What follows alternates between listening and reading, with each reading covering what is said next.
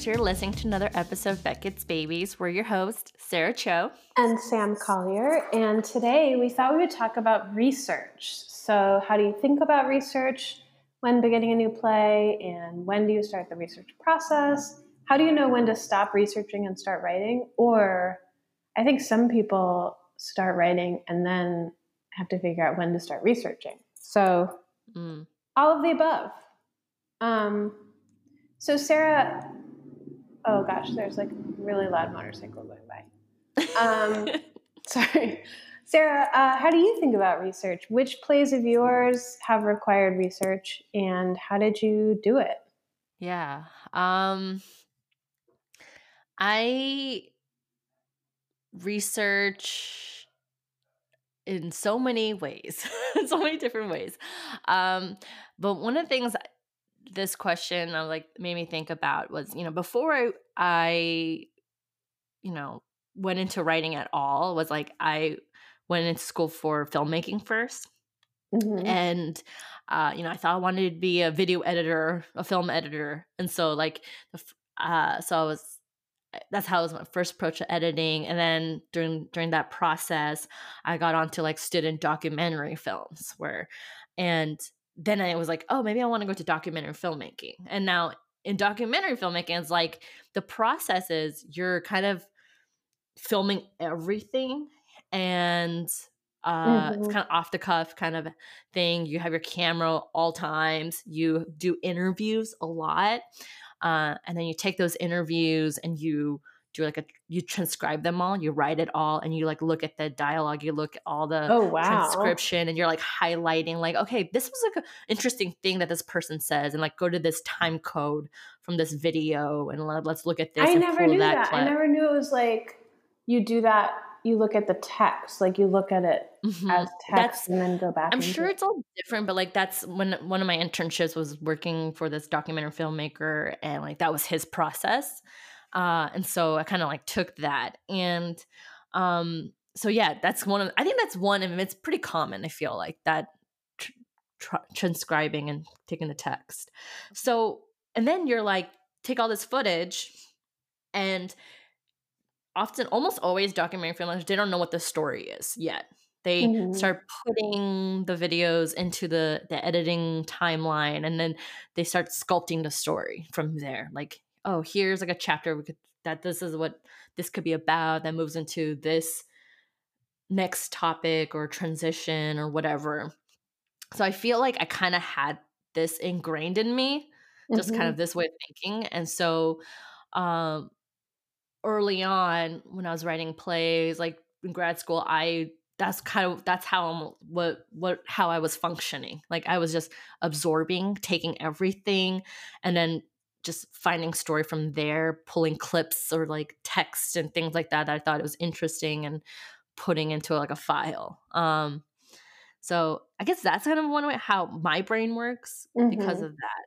And I watch a lot of documentaries. Like there's so many documentaries. Do. Especially about crimes. Yeah, crimes. Yeah.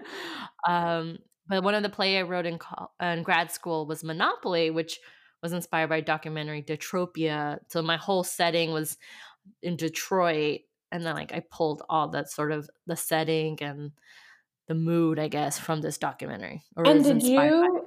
So I've never really known this. Did you watch that documentary and then decide to write the play, or did you know you wanted to write the play and then seek out that documentary?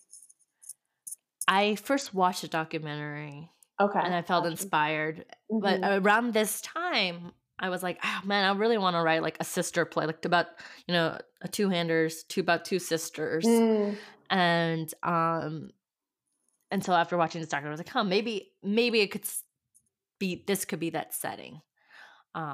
So yeah, that's gotcha. It's all kind of serendipitous in a way, right? It kind of like you're like in the moment, you're like asking these questions, you come across things, and you're like, oh, okay, I'm gonna put it all together and see what works. Yeah. I feel like I really have two main plays for which I had to do a lot of research. One is Quiet Witches, which I wrote in grad school, also, which has a lot. I did a ton of research about the history of psychiatric hospitals in the US and the way that women in particular were locked away for all kinds of like invented diseases, as well as real mental health issues. But like a lot of times, if a woman, just refused to go along with what her husband wanted to do, Hmm. they would just like send her to a asylum so that he could remarry or whatever. So so I did a bunch of research for that play, and then also the play I wrote with the Goodman Playwrights Unit, which is called 100 Circling Camps, which is about the Bonus Army March. Um, that one, I did a bunch of research about the aftermath of World War One and the Great Depression Mm. and other protests throughout American history. So, Wow. and that one is like part of the reason. I mean, I really need to do another, like a big overhaul and rewrite of that play. And part of the reason I haven't done it yet is I just know that there's like a ton of research I have to do Mm. as part of that process. Yeah, I feel like that could be really overwhelming, just the amount of information that's out there. Um, and sometimes I feel like I don't want to. You need. I don't know. I'm like maybe because this is like my college student brain, but like, don't you want multiple resources? To, from Right, different right, right. point of views, like different arguments, and then make sure like you're serving all of it. And I'm like, just sometimes I'm just like, I like just one source, inspired by Mm, one source, and I'm like, this is a lot here. There's a lot to work with, and I just kind of absorb it and like let it go. Um, hmm. yeah. But Yeah. but it sounds like then sometimes you're like, then you doubt whether that's actually enough. Right. So how do you decide, like at what point in the process, is it after the first draft or like after a couple drafts, or at Mhm. what point are you like, oh, I need to find more information? Mhm. Yeah, one of like a pilot I wrote, I was researching and outlining for like 1 year before I started writing. A screenplay, I'm still researching. I'm like, and it's been 5 Wow. years Yeah. because it's a really I'm constantly coming across more questions. Like, and I'm like, then I just don't feel ready. So, um but I'm also like doing so many things at at so many times that I'm like, Mm, at some point you do just have to write. Um, but I just got it. feel like right now Yeah. it just doesn't feel ready.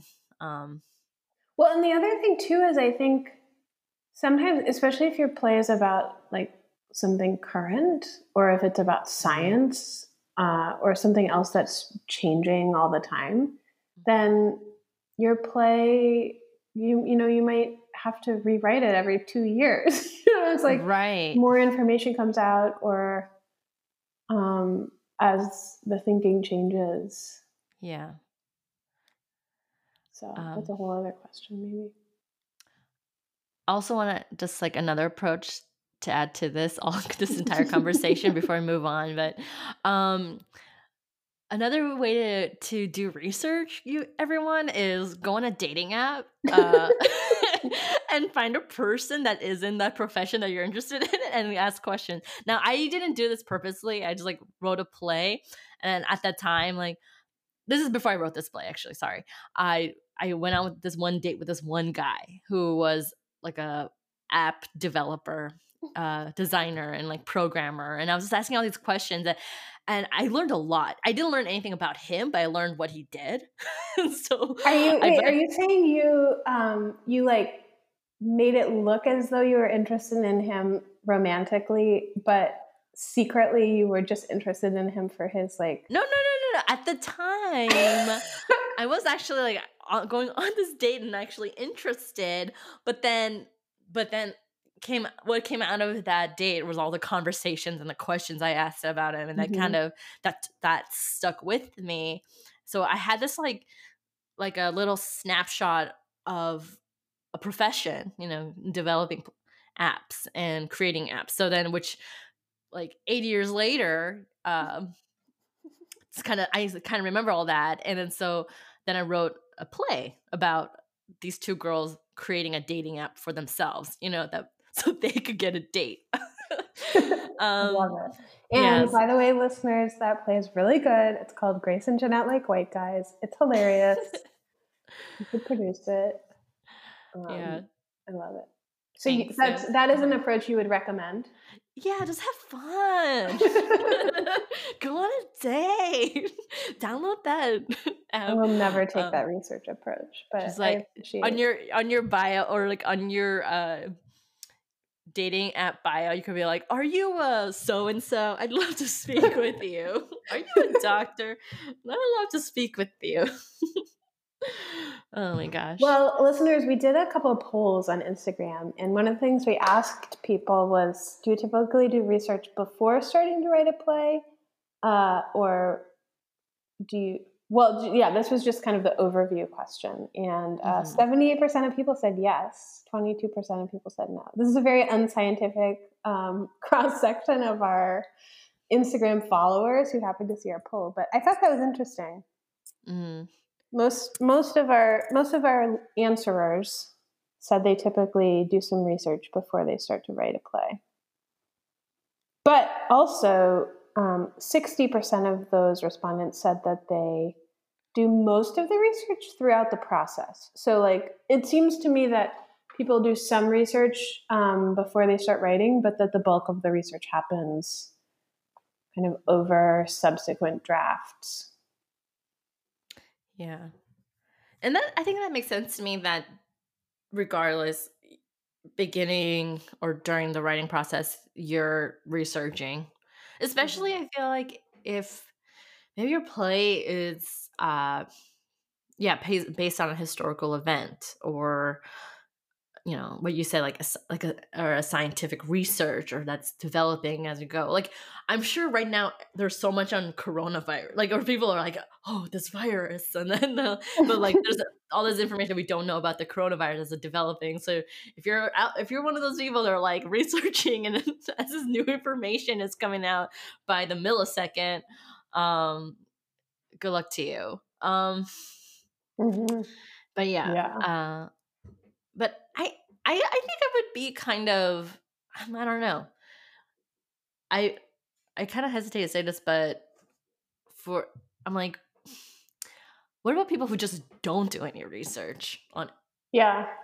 at all? And I'm curious about what what that writing is. Or is it just purely creative and self-reflective? Maybe, I don't know, or just based on Well, I relationship. think, there's so many different kinds of plays. And I think if you're just writing about your own experiences, Hmm. then maybe research is not as necessary. And then I think about people who,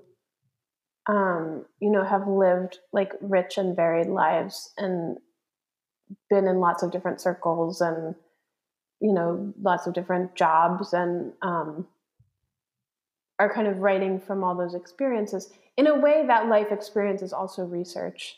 And so um, maybe they don't feel like they need to, go to the library and open a book Right. in order to write their play. And then also, I think there's a lot of like um, plays that are just more personal, and Hmm. like I just think about like the family drama. Maybe it doesn't require as much research. Mm-hmm.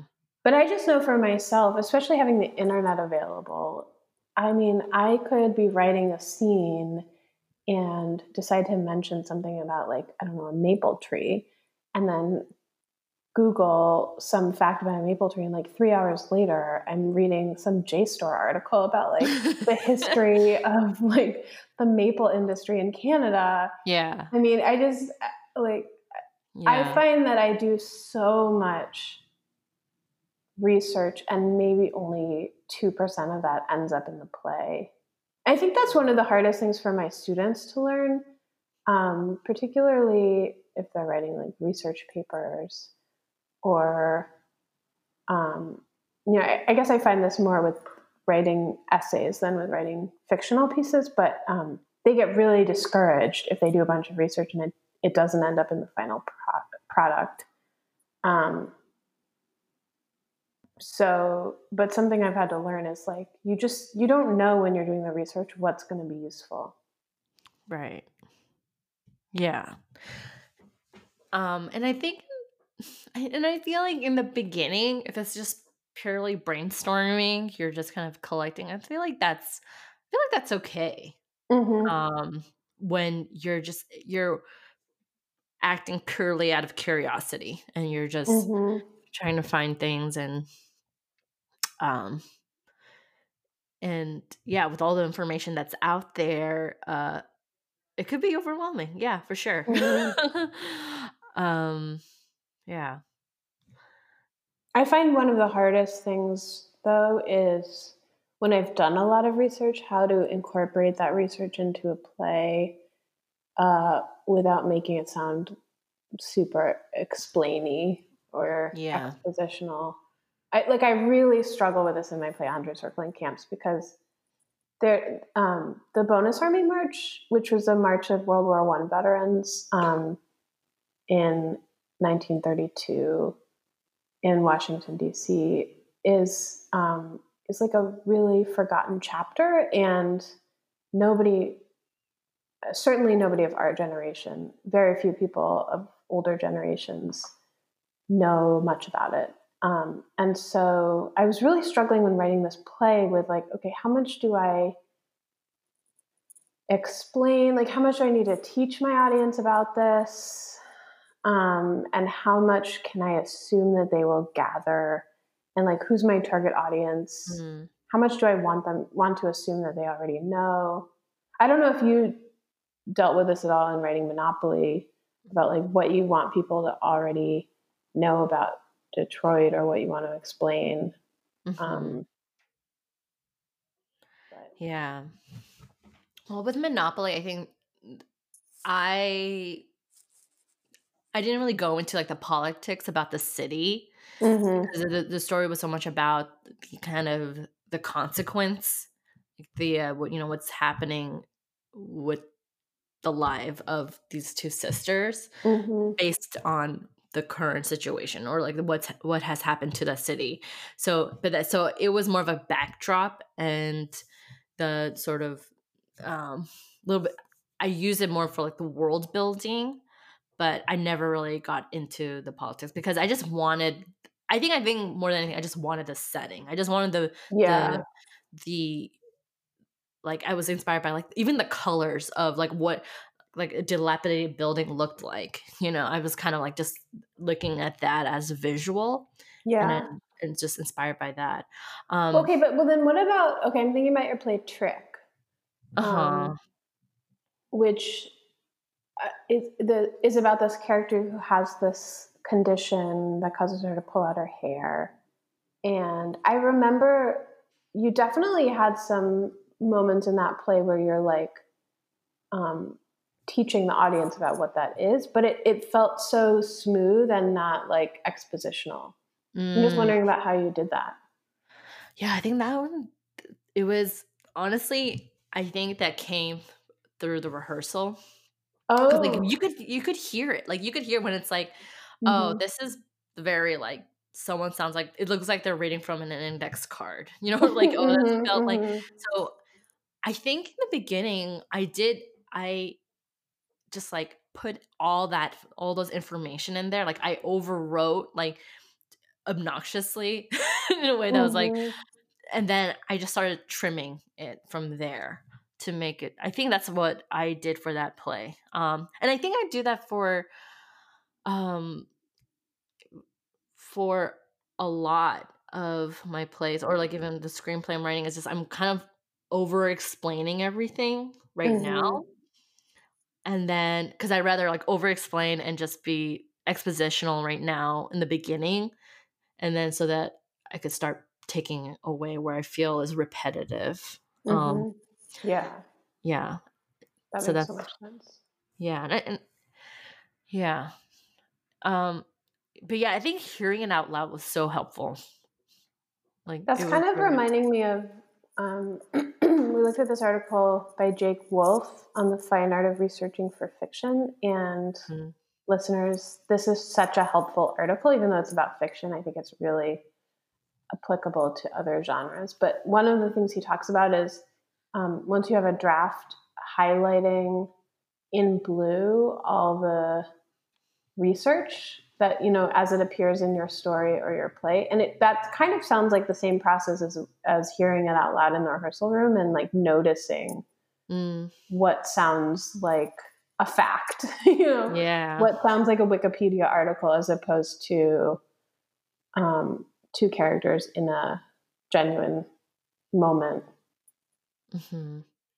Yeah, and I really like that technique that Jake was saying, and that highlighting it, so you can just like see where all the information is at or located in your work, Hmm. which just seems like a very helpful way to organize.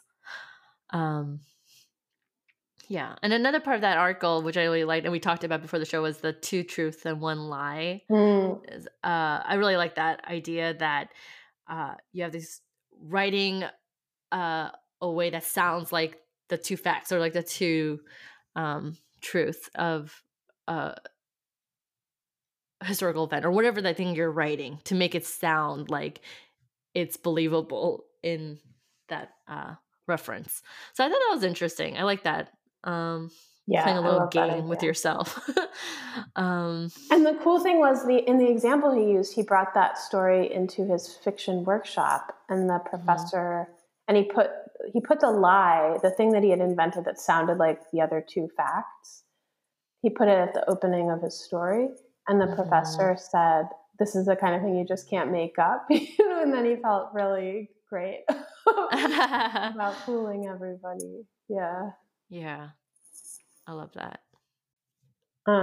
We also looked at this article by Katie Bender, who wrote this article on the Playwright Center about writing plays for the future inspired by the past. And she takes a really cool approach to research where she just kind of gathers artifacts from historical moments, like recipes and speeches and I don't know, photographs and things like that, and uses those kind of as a collage to Mm, build plays that are set in the future, because it can give it that ring of authenticity or ground it in reality, to tie something to an event that's really happened. And that kind of reminded me of Margaret Atwood's fiction. Like, she often says that none of her novels are purely imaginative or speculative, that everything she writes about in her novels is based on events that have really happened somewhere in the world. mm, So, like when you think about The Handmaid's Tale, which is so dystopian, um, so many of the things that are really horrible about that society are based in fact. That somewhere in the world somebody has done those mm. things to people. So I thought that was really interesting. As you were explaining this, I had this like vision, like a visual of a writer having like two like a vision board for their Mm-hmm. work, but also like as I was thinking about like conspiracy theorists, they're in their wall and they have like diagrams and like Yeah. lines and like pointing at things and like who did what, and I was Sarah, just that's because like you've been watching so many documentaries about true crime. I know, but I was just thinking like, yeah, be a conspiracy theorist for your own work. Ooh, Like, yeah, right? Like be your yeah. own theorist. Like look for all the hidden connections and secret Yeah. meanings. Yeah. Oh my gosh. Handmaid's Tale is so creepy. I mean, I know. the way that she writes, I it's like when I watched the show and I like read the book, I was just like, man, I see all the connections. And then, but the fact that the way it takes place in this futuristic world, that's like, but not too far, not too far, right, from our current. So it makes it so creepy and scary. Yeah. But yeah, I really like that, using artifacts and being inspired by that. Yeah. And then there's the other link that you shared with, it was on HowlRound, and it was on dramaturgy and the research. And this article, like, it shared kind of useful links.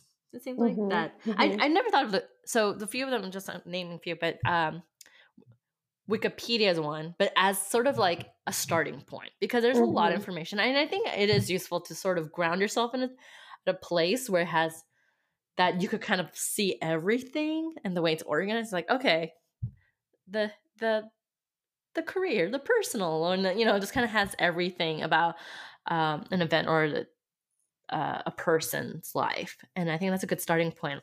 Then another link that I was like, I never thought about, and I didn't know that we had access to, was the Library of Congress. Yeah. Which I am probably going to explore today. Just kind of go on the website. But that's interesting. Yeah, and what's so great too is if you're ever in DC, you can just go in and look at like all of the documents they have in the library. They're pretty strict about, like, you're not allowed to take any pictures, and it's such a beautiful room. The main reading room is so gorgeous, and photographs are banned. So that's always like, oh, this is a secret, But yeah, you can just go in and you can read all these documents that are there. And are these documents, what are they? Well, they have all kinds of things. I mean, they have lots and lots of books, of course, like all kinds of books. But the thing I found really useful when I was working on my bonus army play is that they have all of the records of like every Congress session ever, and what everybody said, in the debating of a particular bill. And everything is entered into the historical record. So that's what I was looking at. But they, of course, they also have like every copy of every newspaper ever published in the United States, going back hundreds of years, and they just have so much. They have so much. Wow, that's awesome. Yeah, but I think a lot of that, is also available online as well. If you're interested in what some senator says, just look at that. That's and a couple other links was like the Theater Communications Group and American Theater Wing, which I've heard of those. Like, I'm familiar with Theater Communications Group, but American Theater Wing I've heard, but I never looked into. So, I mean, there are quite a few resources out there. You know what I started to wonder about? I started to wonder about like Shakespeare. How did Shakespeare do research? Because he has so many historical inaccuracies in his plays. He just like wildly invents and I came to the conclusion, Sam, that he was a witch. What do you mean by that? I mean, the fact that he had so much insight to fairies, I was like, okay, he knew some interesting, fantastical creatures in his lifetime. So he's a witch. Do you think he summoned the ghosts of past kings, and that's how he was able to write plays about them? Yeah, I'm sure he had dinner with them. Oh my God, I love it. I want to write that play, Shakespeare the Witch. Shakespeare the Witch. Yeah. The Ouija board, summoning Richard III. I'm convinced that he was a witch. But when you asked that, I was thinking about this, right? Like, I was thinking about all the research that we do. I think especially when you're like writing a story in your play, like, I think the research information, I think where it comes to play for me, I think, is the world building and like the setting it all up. But I think what takes us through to the very end is the relationship, the drama, the conflict, the personal, the point of views and the conflicts from there. And are they going to make it? Are they going to resolve this? Are they like, I think that comes from you, like your attitudes or Mm-hmm. your experience kind of all coming into play, and as you're asking this questions and trying to resolve it by the end. But I so that's why I feel like I don't know who said this. I think it was one of the playwrights in our program, but this person was like, I just read everything and then I just let it all go. Kind of like Oh, mm-hmm. I like absorb everything I read and then I really just let it all go, and just go for it. You mean in the writing process? Yeah. Mm-hmm. And it kind of made me think about that a bit. Well, Where, sometimes that's the hard thing is like, mm-hmm. sometimes you have to change how things really happened in order to make a good, compelling story that concludes, that resolves somehow within 90 minutes, Right. Yeah, totally. You said something about an outline. Do you want to talk about that? Mm-hmm. Yeah. So I was like thinking about, we have all this information.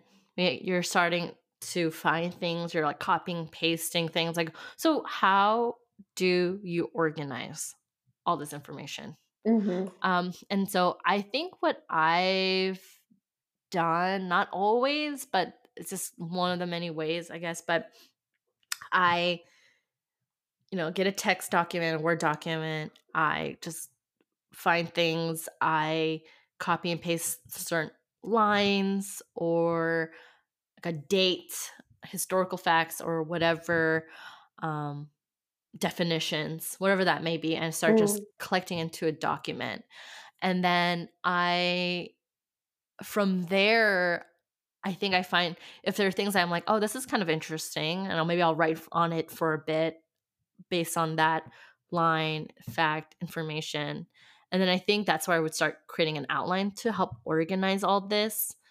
Um, or like create myself a template, like, oh, act one, act two, act three. And then like, where would all this information land, or I may or may not use in which part. So I Mm-hmm. think that's what I do. And I was just thinking how I've come across writers who know how to use Word document or like Microsoft Word, like a language. Like they know this language. They're just like What adding do you mean? comments. Like, they know like almost every function of the Word. Like I never knew these shortcuts, or God, I never knew that the Word document could function this way. And it's Okay. like they Like know all it the so well. tools. The tools, right. Mm-hmm. And so that's another thing is like sometimes maybe the programs that we're using, maybe we're underutilizing it. And there are ways to really, you know, Mm-hmm. use it into our advantage in a way that's I super just have helpful this to like us. visceral allergic reaction to that as you're saying it. I'm I like, know, no, I no, know. less I mean, technology. I only know like certain, but I was just like thinking about just there are probably some ways that's helpful. Just Yeah, to I if know. you're I mean, I know logically you're right, but I'm like, ugh, I just want to go back to paper. Uh, the printing press. Yeah. So Oh funny. my gosh. But yeah, I mean, it's all this technology and all this tools that's just for us, and I feel like they're just ways to use it to our advantage to make it Yeah, easier, you're right. maybe. You're right. You're right. Um, yeah, so that's just, or yeah, so hyperlinking things, so you're not like, oh, where do I like save this as PDF, and then you're like, where is this PDF? It was just hyperlink it, or I don't know. Yeah, because sometimes it's hard to just hold it all in your mind. Yeah, it really is. And I think that's what I meant, like creating an outline or having this a document, like let this be your mind map type thing where all your thoughts are here in a way that's organized for you, that makes sense Mm-hmm. to you. Mm-hmm. Um yeah. I love that you had an allergic reaction. That's great. Well, Uh, Sarah, what are some plays you love that incorporate research? um So one that really came to mind as thought about this was the one that we read and we talked about on the show was The King of Hell's Palace by Francis Mm, Yachikowick. And I I think that play did such a fantastic job of taking this event that happened in China and um and really beautifully written, like poetically, and it's like without um not over explaining or anything, but also giving us information that we need to tell the story of like bring us this context. But yeah. then as it's like Francis as a writer was able to just create this beautiful world out of this. Um so that's what Yeah, yeah came that's to so true. mind that uh Because it yeah. really didn't feel like when I was reading it, it really didn't feel like, oh, I mean, I did feel like I was learning about a chapter of history I didn't know about, but it didn't feel like Mhm. I was reading, a textbook. It felt like I was Right. reading a story. I think that's a really good example. Yeah. Do you have a play that you love? That Well, I'm thinking mhm. right now, of course, I always come back to one of my top favorite plays, which is One Flea Spare by Naomi Wallace, which I know we've already talked about a lot. Mhm. But I am also thinking of Carol Churchill's work, like Mad Forest, which is her play about um, the about Romania, about the Romanian Revolution, and Mm. she, I believe, went to Romania and spent some time with all these three theater students there as she was developing this play, and um, did interviews and did a lot of kind of firsthand research. And I think it really shows in that play. She just captures the atmosphere of the place so well. Um, but yeah. Mm. But even I also think about like Susan Laurie Parks's Father Comes Home from the Wars, which is Mm. about the Civil War, at least the part I saw, which was parts 1, 2, and 3. And the specificity of the time period and, um, the just kind of like the forces that were at play. But of course, when I think about that production, also I think about the costumes, and so I guess shout Mhm. out to like all the designers and dramaturgs who do the research that makes the production feel specific and true as well. Whether Yeah. it's just one part of it. Um, this was a solo performance, but uh, made me think of it. But it was John Leguizamo's show. It's like American History for the Idiot or something, Mm, and it's him basically giving this presentation like a professor like there's a chalkboard and he's just like writing out all the facts, the details about like Latino history and then and how they came to America and what like American perspective is on it, and it's still a play because I'm sure it was like written and it's like he performed it, and there was these moments in the show where he kind of reflects and has like a conversation with his son or like child and being like hear what's going on or like here's the attitudes I'm feeling or you might think of this, like so hmm. if there was a storyline that kind of goes through. But I think about that and I was like, yeah, that's very informational, and like there's all this like years and dates that he kind of constructs at the beginning, but it was very entertaining and and I think it's just him because he's a very charismatic performer.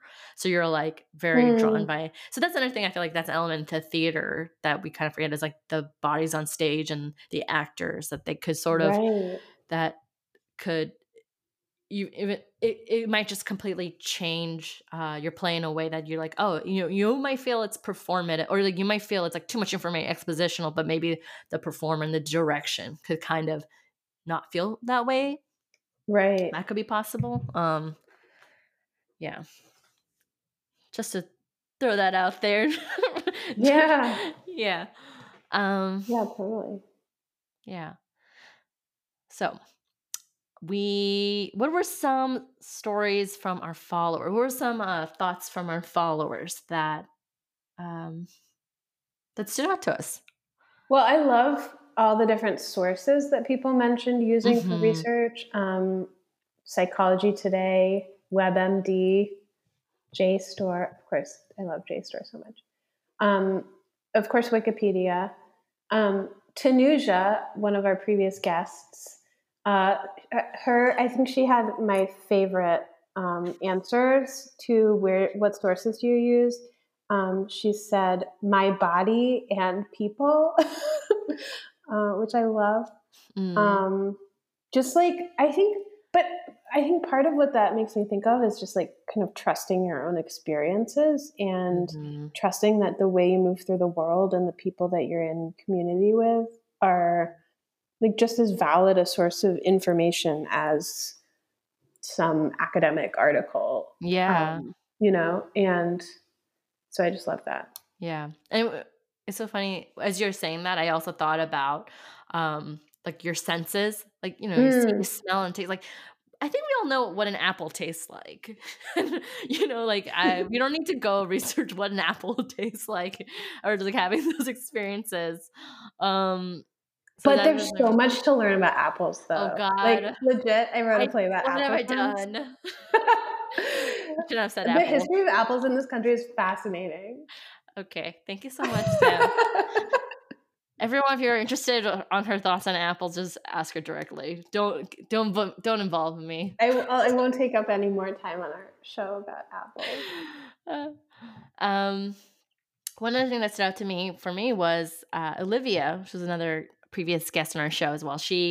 How she researched regards to devising work, and Mhm. I love this that she sent actors home like an exercise or something, and see what they come up with, and then the next rehearsal they'll like share what they found or findings and collaborate something on that. And I thought that was interesting because right again, um, just to kind of open our thoughts of what play is that it's not just sometimes it's just like on your computer and research and reading, but it could also just with people like with other collaborators, and you're like creating this Right. together and you're pulling your findings together. Which I think I love about theater is just that it's kind of could be anything, however in what ways you approach it. um so that's kind of cool. Yeah. Yeah. So this is all to say, you guys, that there's no research. Just kidding. There's no such thing as research. No, I'm just kidding. Uh, Well, there's not one Wait. research isn't just one thing. Yeah, right. Yeah. So we hope that was helpful in some way. Yeah. I mean, Send I us really your love this. thoughts. Yeah. I love the thoughts. I so curious about other people's approach to research and how they discover things and information and how they organize. So I'd be curious. Yeah. All right. Well, shall we move to glistens? Heck yeah. Okay, Okay, Sarah, you want to go I'll first? I'll go first. My glisten is Michelle. Michelle. Michelle. Um, Michelle Obama. What's the name? Michelle Kwan. Michelle McNamara. Uh, Michelle. Like I just been like Uh, I've been discovering so many Michelles in the last week or two, and I'm just so impressed by the Michelles that are out there that are just doing their thing and being bold and telling their story. And I'm like, wow, Michelle, what a great name. That's my glisten, Michelle. Yeah, no, but seriously, Michelle Obama's documentary is so good. Have you Yeah, read her because book yet? I have, yeah, I read Oh my that gosh, I when want to read the book. it's so good.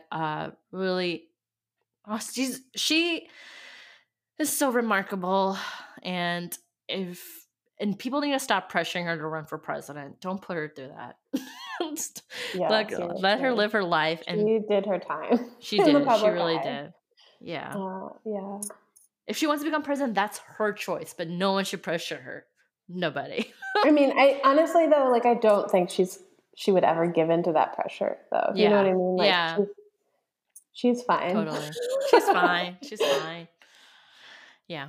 Well, so what's your Sam? My glisten is I got a wool blanket, and it is life changing. I love it so much. Um, it's just like wool. It's so amazing. It grows on sheep, and then like you shear it off, and then they grow more. And sleeping in a wool blanket, it's like I don't get too hot. I don't get too cold. Really?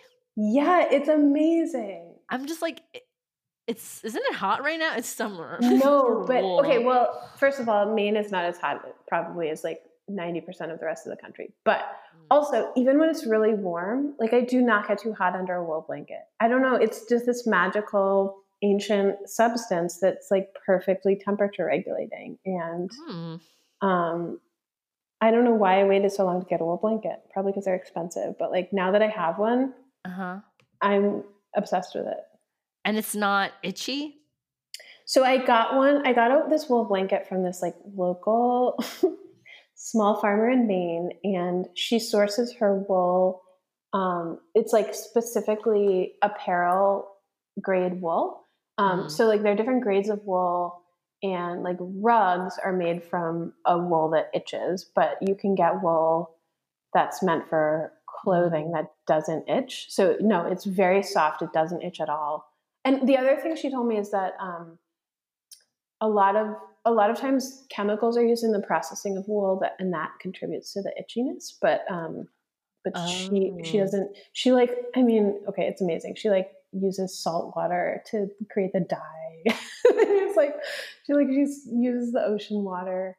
Anyway, so no, it doesn't itch. Does she have a website? She does have a website. Oh, okay. I'll send it. Check it out. Yeah. Cool.